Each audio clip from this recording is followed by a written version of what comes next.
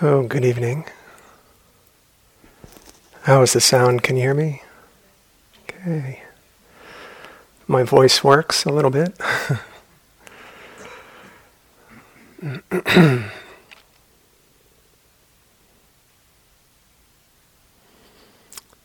I was thinking this afternoon when I was out for a walk, and just the thought came how with different teachers, there's different ways of presenting the Dharma, and that's one of the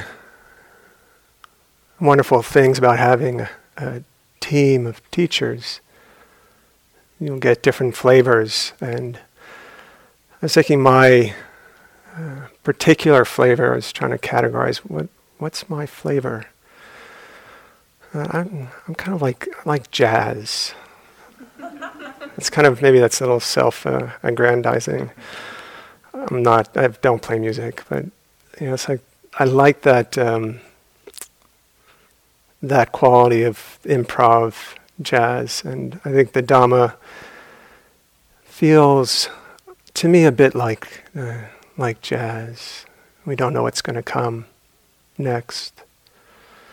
And then other styles of teaching or talks, or the way it's presented, a bit like fine wines. They get better, they're cultivated. So just so you know what you're in for. This is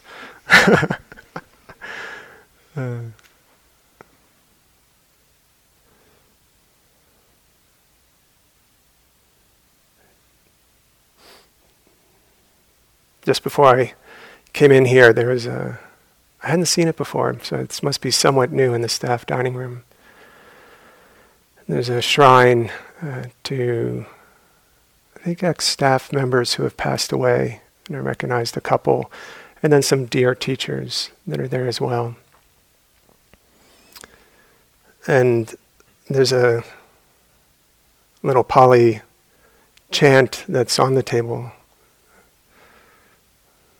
and that says in English, all conditioned things are impermanent. They are subject to change. And to live in accord with this truth is to know true happiness, which is peace.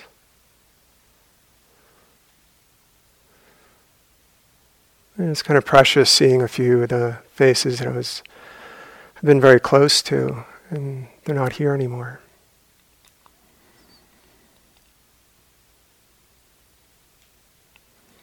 And what stood out for me was how much my mind has proliferated during the day about giving this talk.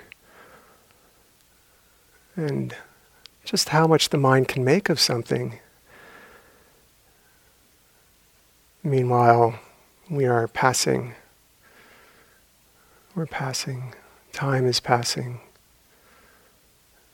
So just the juxtaposition of knowing that change, and yet, I know life is impermanent. I think most of you know that life is impermanent by now. You can give me a little nod if you have some sense of that. Things are changing. What's also remarkable is how easily the mind still gets hooked into some kind of struggle or reaction. It's like we seem to know better on one level. We know the philosophy, or we know what's true.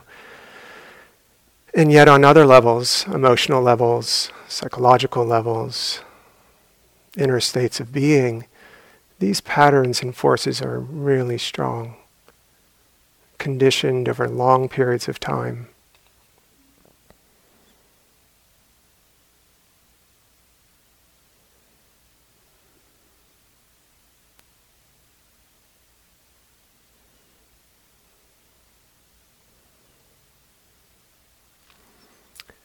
So I do have a theme that I'm going to try to improvise around. It's around right view, and the implications that right view has for how we approach the Dharma and practice.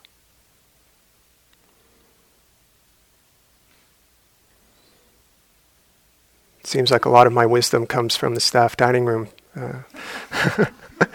Because 2 days ago, a staff member was telling me an insight of theirs. So this is another sailing story, not quite as morbid as last night's. So this one, this friend, staff member, was sharing how he hadn't realized that his whole approach to living had been an effort to calm the waves.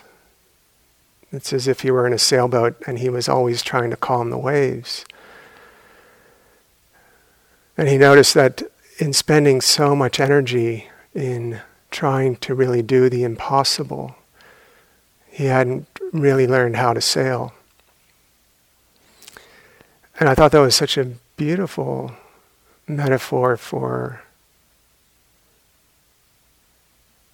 in a way, what we are all up against, looking at our own habits of mind. And the Buddha said very clearly that it is because of habits of mind that are unseen, unnoticed, not aligned with the truth, the way things are, that we suffer.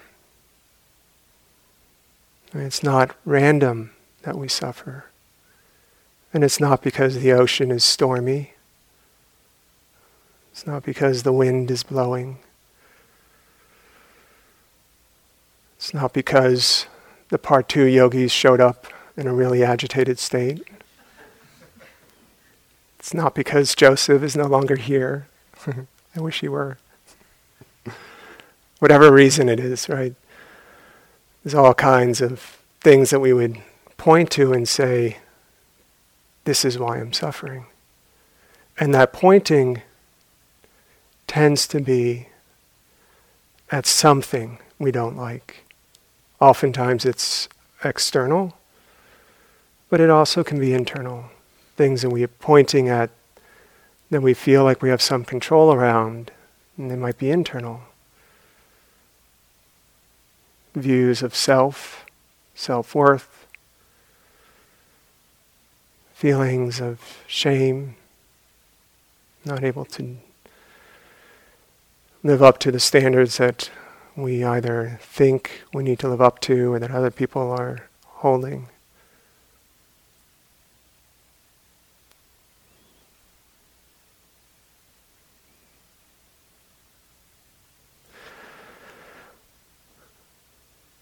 It was mentioned that I had spent some time in Burma with a monk that you probably have heard the name Sayadaw U Tejaniya. Many of you have studied with him as well. I remember one of the things I really appreciated when I started practicing with him, and I would hear him tell yogis quite frequently.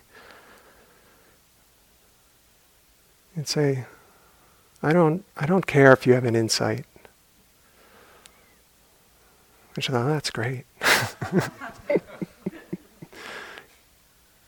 That kind of suited my practice at that time.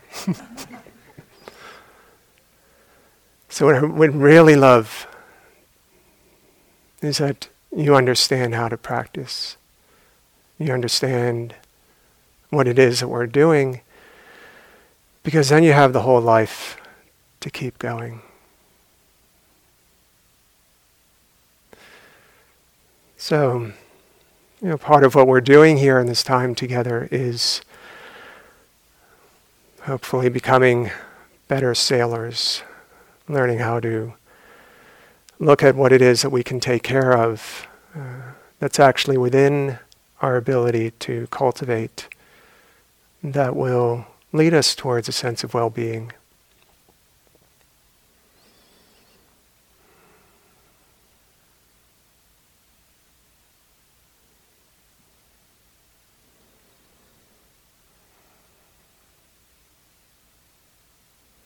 So the Buddha put right view really prominently in the Dhamma. It's the first step of the Noble Eightfold Path. And he often talked about this quality as being kind of unmatched or unparalleled in terms of its consequences. He said there was no quality as blameworthy as having wrong view. Blameworthy in this case for me means it's what leads us towards a sense of struggle, a sense of not being at ease with the way things are. So when we have wrong view in the mind, our tendency is, it's bound to be, that our approach to the moment is going to be one that's not equipped to meet what's arising.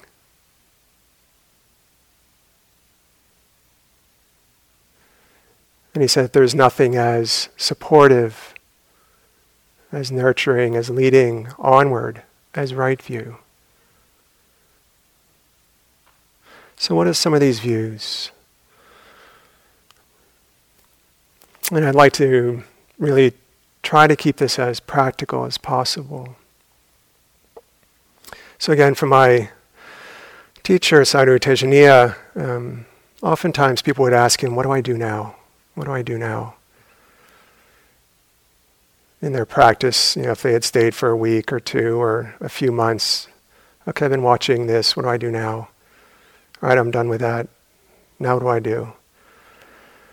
So either out of a sense of frustration, getting tired with that question, or understanding that in general we try and do too much, he kind of came up with these 3 simple, very practical, he called them yogi jobs. So he'd say, okay, you have 3 yogi jobs. And the first one was to check to see if right view is in the mind. And the next was to see if you're aware. And the third was to continue. So supporting the continuity of practice. So again, for him, this sense of right view was so important. And then anytime someone would come and say, what do I do now? He would say, you know what to do? Is there right view in the mind? Are you aware? So the practice then can become really simple. What that really enabled me to do was when strong difficulties were coming up and I wasn't sure what was happening now, I could check and see, how am I relating to this experience?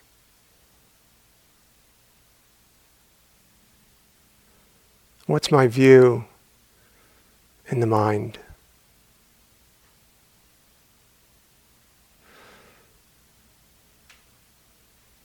So one of the most conditioned views that we have, and this is what we would say is wrong view, and we say right and wrong, it's really those qualities that lead either towards a sense of suffering, of ill ease, and then right meaning those qualities that lead onward, that free us from a sense of contraction, of being identified. So one of the strongest wrong views that so far seems completely universal to me, I've yet to meet anyone that doesn't have this view in the mind. And the view is that we take things very personally. It's happening to me. Or this is mine. My emotion. My sadness. My fear. My nervousness.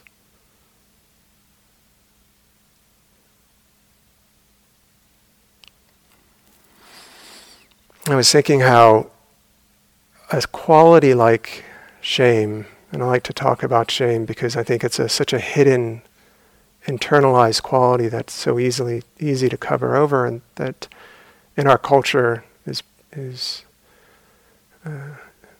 pandemic or endemic. It seems to be everywhere, and it's so unpleasant. Have you ever enjoyed your shame? The interesting thing is I am starting to enjoy shame. That's radical. So I was thinking if I were to ask you to either, write an essay or paint the colors of shame, write music or poetry or whatever it is, cook a meal that represents shame, whatever your flavor is, shame would become something that you would become interested in. You could study it, you could look at it. So seeing what the shift is there is from taking something that's happening to me, I don't want to experience this quality, to something now that's being known. It's a natural process. It's conditioned. It arises when the causes are there. It lawfully unfolds. And then we can study it. So it's one of the fundamental ways of looking at right view. To understand things as being lawful, causes and conditions.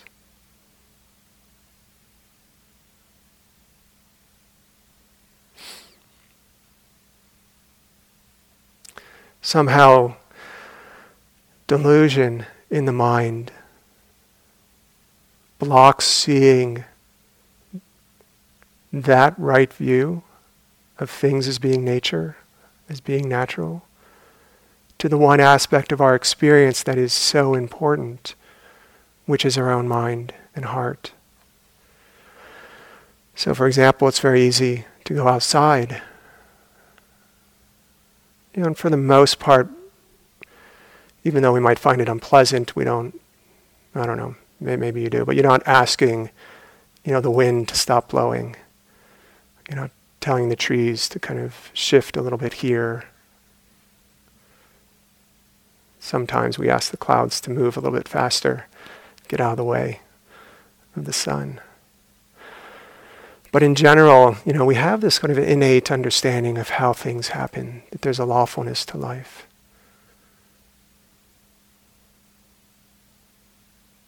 So can we turn that understanding towards our own experience? And this invitation to use your own wisdom was shocking to me when it was invited. I'd gotten very accustomed to practicing in a way that was kind of heavy technique with very little wisdom. So I got very good at tracking what was happening in my body, my sensations, but I didn't really know what I was doing. I didn't know where it was leading. So I didn't know what to do. That's why I kept turning to Sayadaw. What do I do now? So maybe he created those 3 yogi jobs for me. What do I actually remember now asking him a number of times, what do I do? What do I watch now? He said, just watch. Just wait. Keep watching.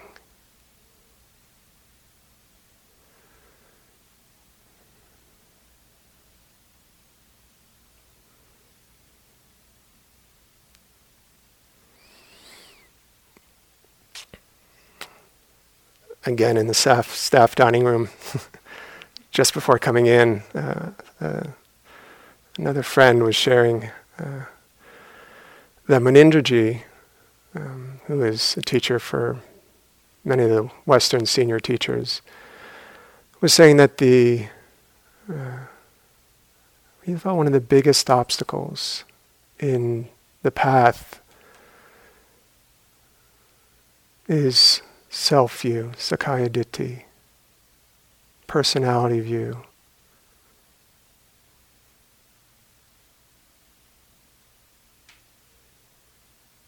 So I think there's enough kind of evidence of the importance of this quality and to really use it in your practice.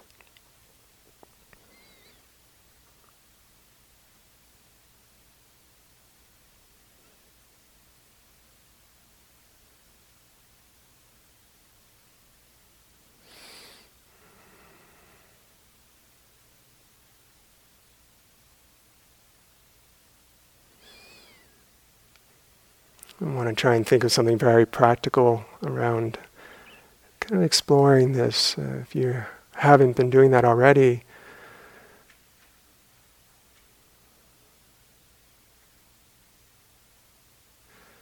and we talked a little bit about sloth and torpor today, the sense of sleepiness. And someone mentioned thoughts.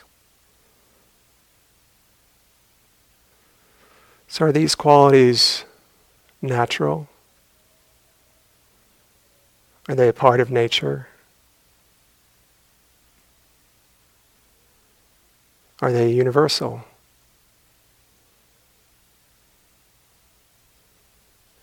Do they have causes, conditions out of which they arise?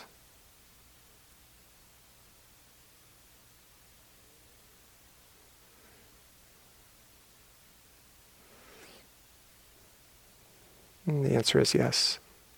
Right? So anything that we actually look at, that we observe, that we turn towards, has the same truth. Things are conditioned.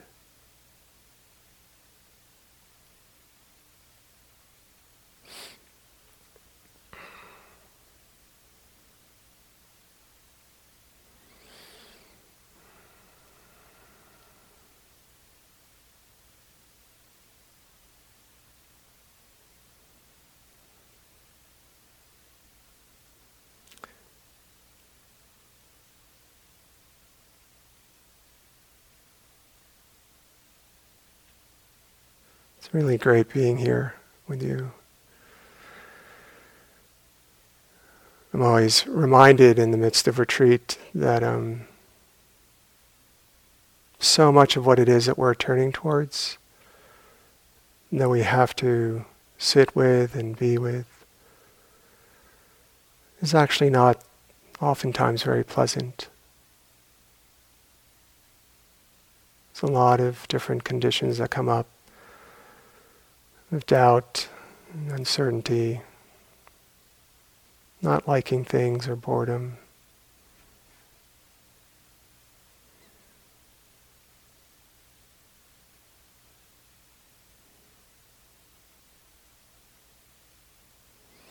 And again, when we really begin to understand what it is that we're doing, why is it important that we look directly at things?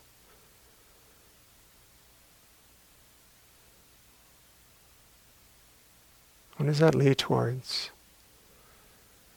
And when we don't understand experiences, really kind of taking that in, that it's an endless journey, that we'll always be spinning and trying to fix our experience.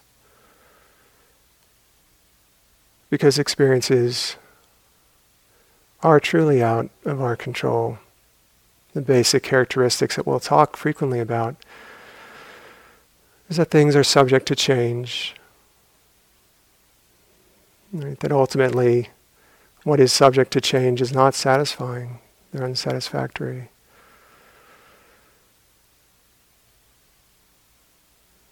And that phenomenon don't really belong to us. And they're just unfolding, following their own lawful conditions. So this is true both in regard to the pleasant, the beautiful qualities of mind, like mindfulness and wisdom. And they'll arise when conditions are there. And this is also true for the factors of mind that we have to bear with and open to. And this is oftentimes why the practice feels difficult. It's because we're going to look a lot at qualities of greed, of aversion, and delusion. Right? These are the three roots of what the Buddha talked about when he said suffering has a cause. Right? That suffering isn't just happening randomly.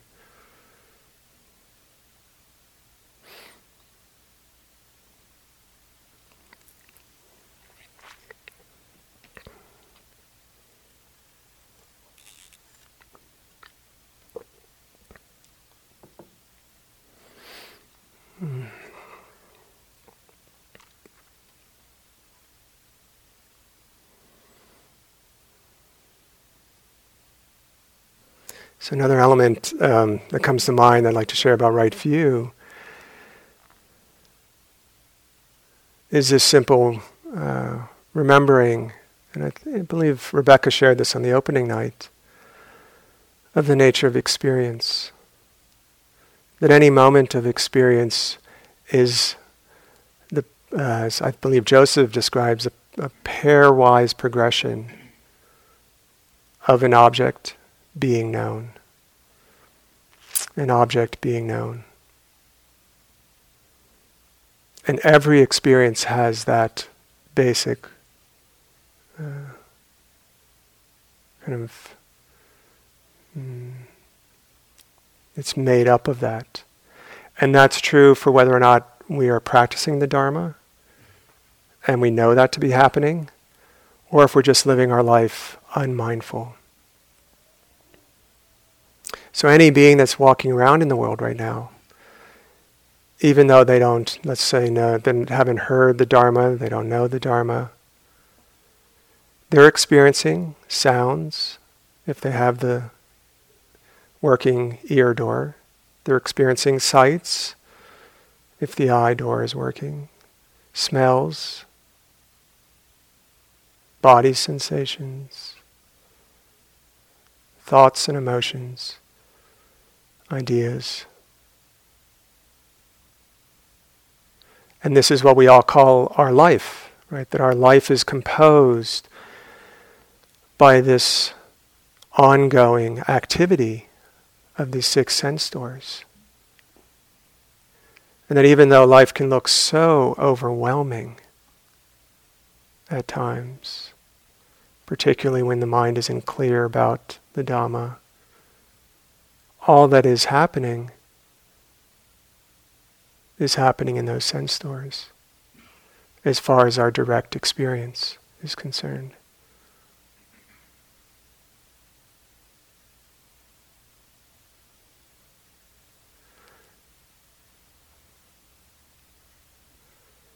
And what the Buddha was pointing to in really highlighting where suffering arises is that it's not in the experience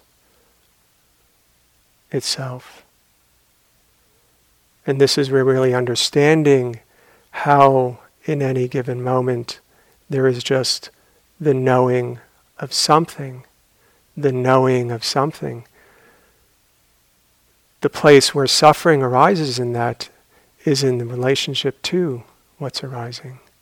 How am I relating to the waves? And when we really begin to understand and take in that all experience is relationship. It's relational. So we're having a relationship to seeing, if we can see, if there's that faculty, to hearing, to our moods, emotions, thoughts. And this relationship is often rooted in some kind of stress, some kind of struggle, some agitation when we don't see clearly.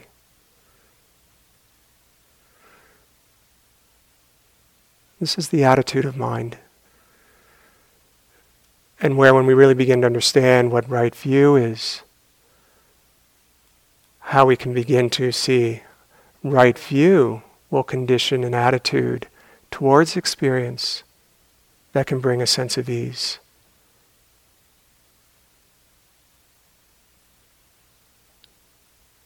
So when we understand that experiences are simply happening, it's emotional state, confusion, distracted mind, this is simply happening, then the response to that is to open to it, to be with it, recognize what's here. Can I be with this?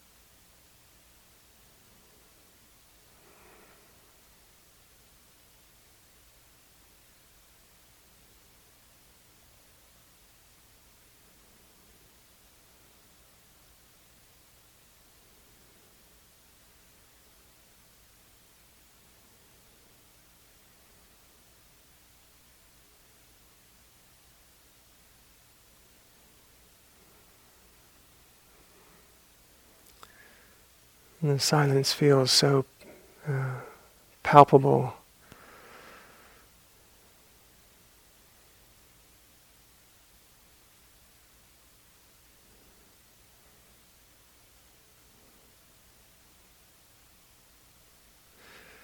And one of the things that I just really I so appreciate being in this role with you, being able to be in the Dharma, is that it also asks for me like an authenticity. I want to show up and be practicing with you as well. And this is one of the things that I am committed to even in this process of trying to share some ideas in the Dharma.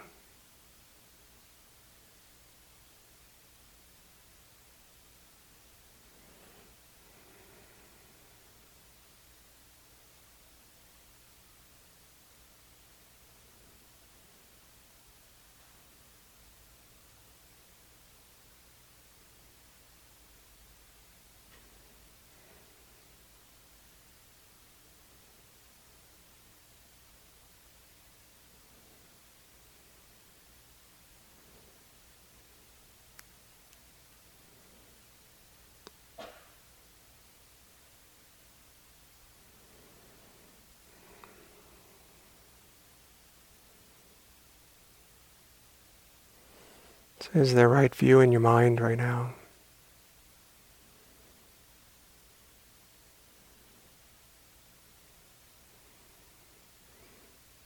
Yes, you can check.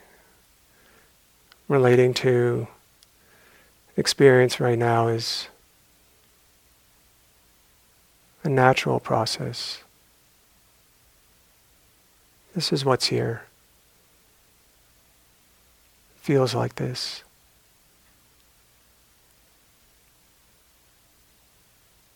Pleasant or unpleasant. Not sure. How am I relating to it?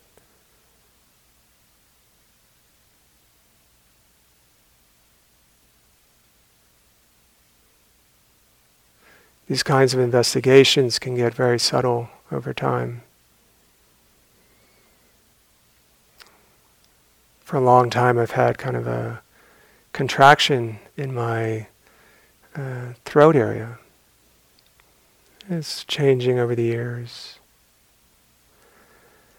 And I was sure, because I've kind of had it be a place of exploration, I was convinced that there was no kind of wrong attitude in relation to this sensation, kind of tightness, knot.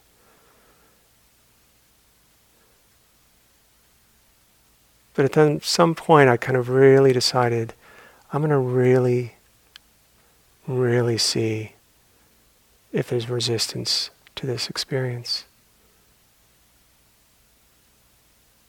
Because Sayadaw Tejaniya would often ask, what's your attitude? Check the attitude. How are you relating to this? And I'd say, well, it's just nature. It's just a cramp. So I knew kind of how to say, how to report. And what I saw was, I asked the question at some point, if this phenomenon were to really be here, just be here forever, how would I feel? And then if it were to go away right now, how would I feel? And it seemed I could kind of pretend that I didn't care if it stayed forever. But when I asked the question, if it were to go away right now, it was so obvious, I do have a preference here. Right? And that preference was the aversion in the mind. And the way that aversion was showing up for me was, I was watching it, but pushing against it. It's as if I was pushing against a wall.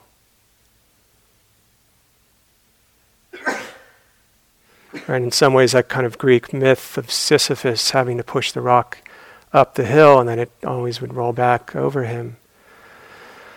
It's like this is that attitude that we have towards a lot of experiences, is how am I relating to this experience?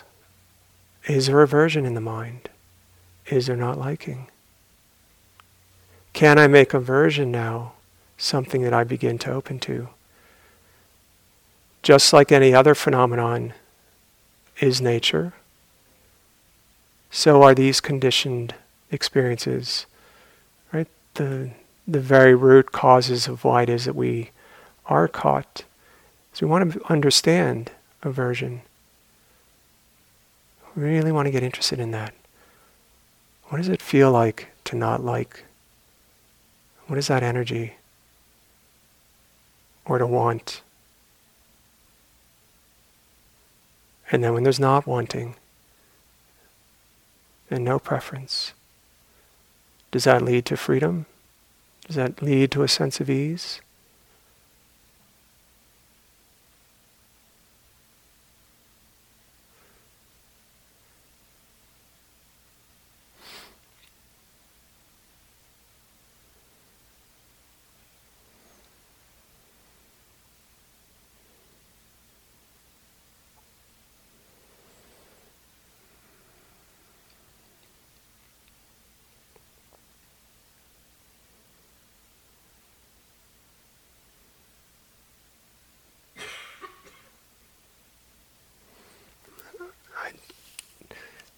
I did bring a quote. I won't read a quote because we often do that. Here's. What does having, this is from Sayadaw U Tejaniya, what does having the right attitude mean? Having the right attitude is a way of looking at things that makes you content, comfortable, and feel at ease with whatever you are experiencing. Right attitude allows you to accept, acknowledge, and observe what is happening in a relaxed and alert way. You have to accept and watch both good and bad experiences, because every experience, whether good or bad, gives you a learning opportunity to notice whether the mind accepts things as the way they are, or whether it likes, dislikes, reacts, or judges. And what does having the right attitude mean? Having the right attitude is a way of looking at things that makes you content, comfortable, and feel at ease.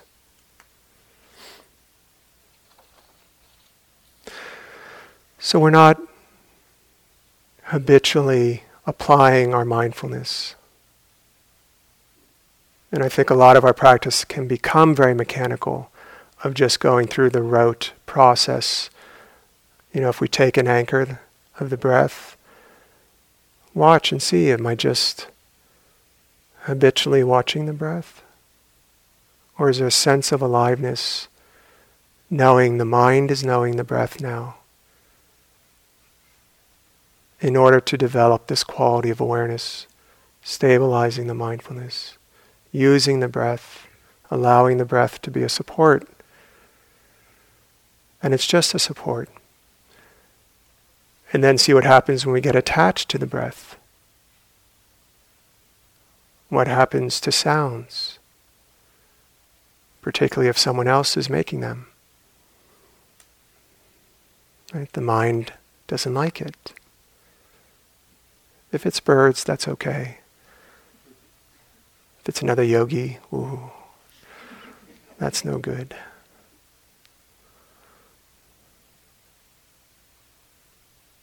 And what's the attitude in the mind? Why am I watching? What am I cultivating?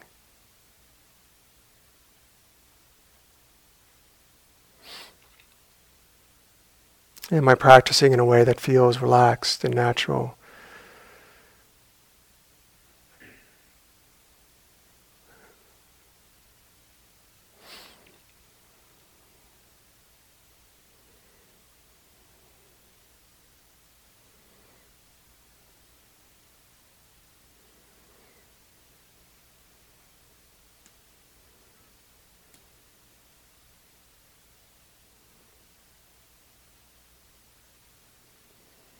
feel like this jazz piece has notes all over the place.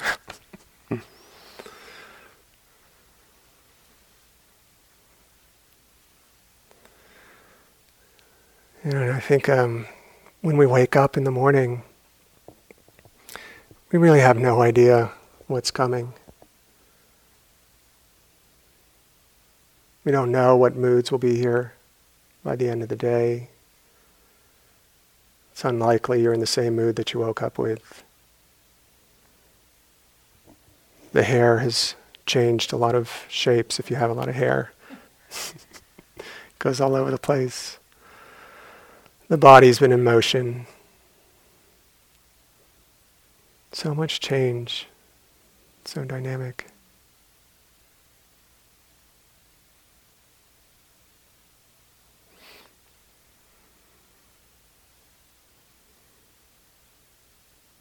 So we're learning to use the life as a support for our development, meeting things the way they are.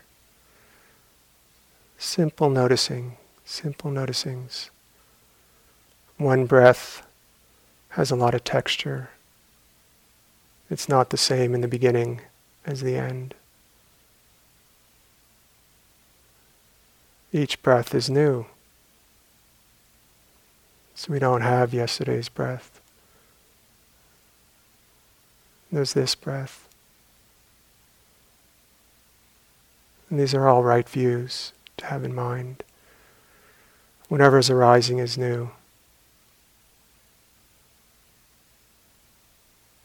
Aches in the body, sensations, even repetitive thoughts. They're arising new because this moment is always freshly arising. So as we begin to shift and attune the mind towards having that view of experience, this is new, simply arising, something that I can become aware of, observing the entanglement, the identification with experience.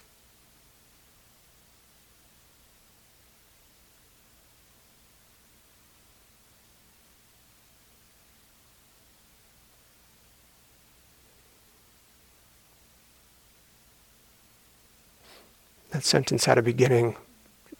I don't know what the ending is because I lost track. So,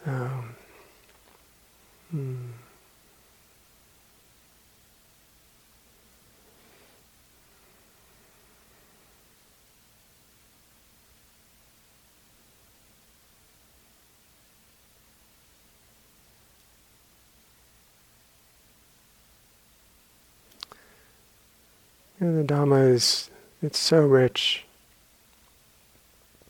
I was really touched by Rebecca's comment that it almost felt like at times it was too much to bear to be in reality. That's the way it can feel at times when we're still cultivating the practice.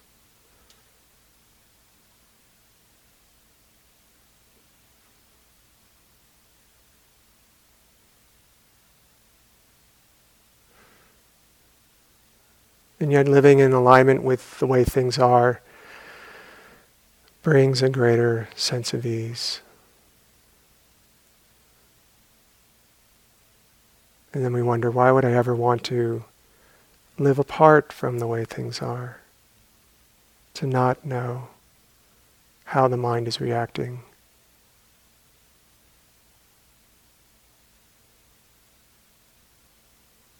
To not be open to what's happening. And again, the habits of mind are very subtle, and it takes a long time of viewing and seeing them for all the letting go of these habits to be fulfilled. So that's our task. As much as we can, we stay with our experience. observing in a very natural way what's arising, what can I be aware of, how am I relating to experience, which is the attitude. How am I viewing it? What's the lens? Through the lens of self, clinging, identifying, or seeing it clearly. This is the Dhamma.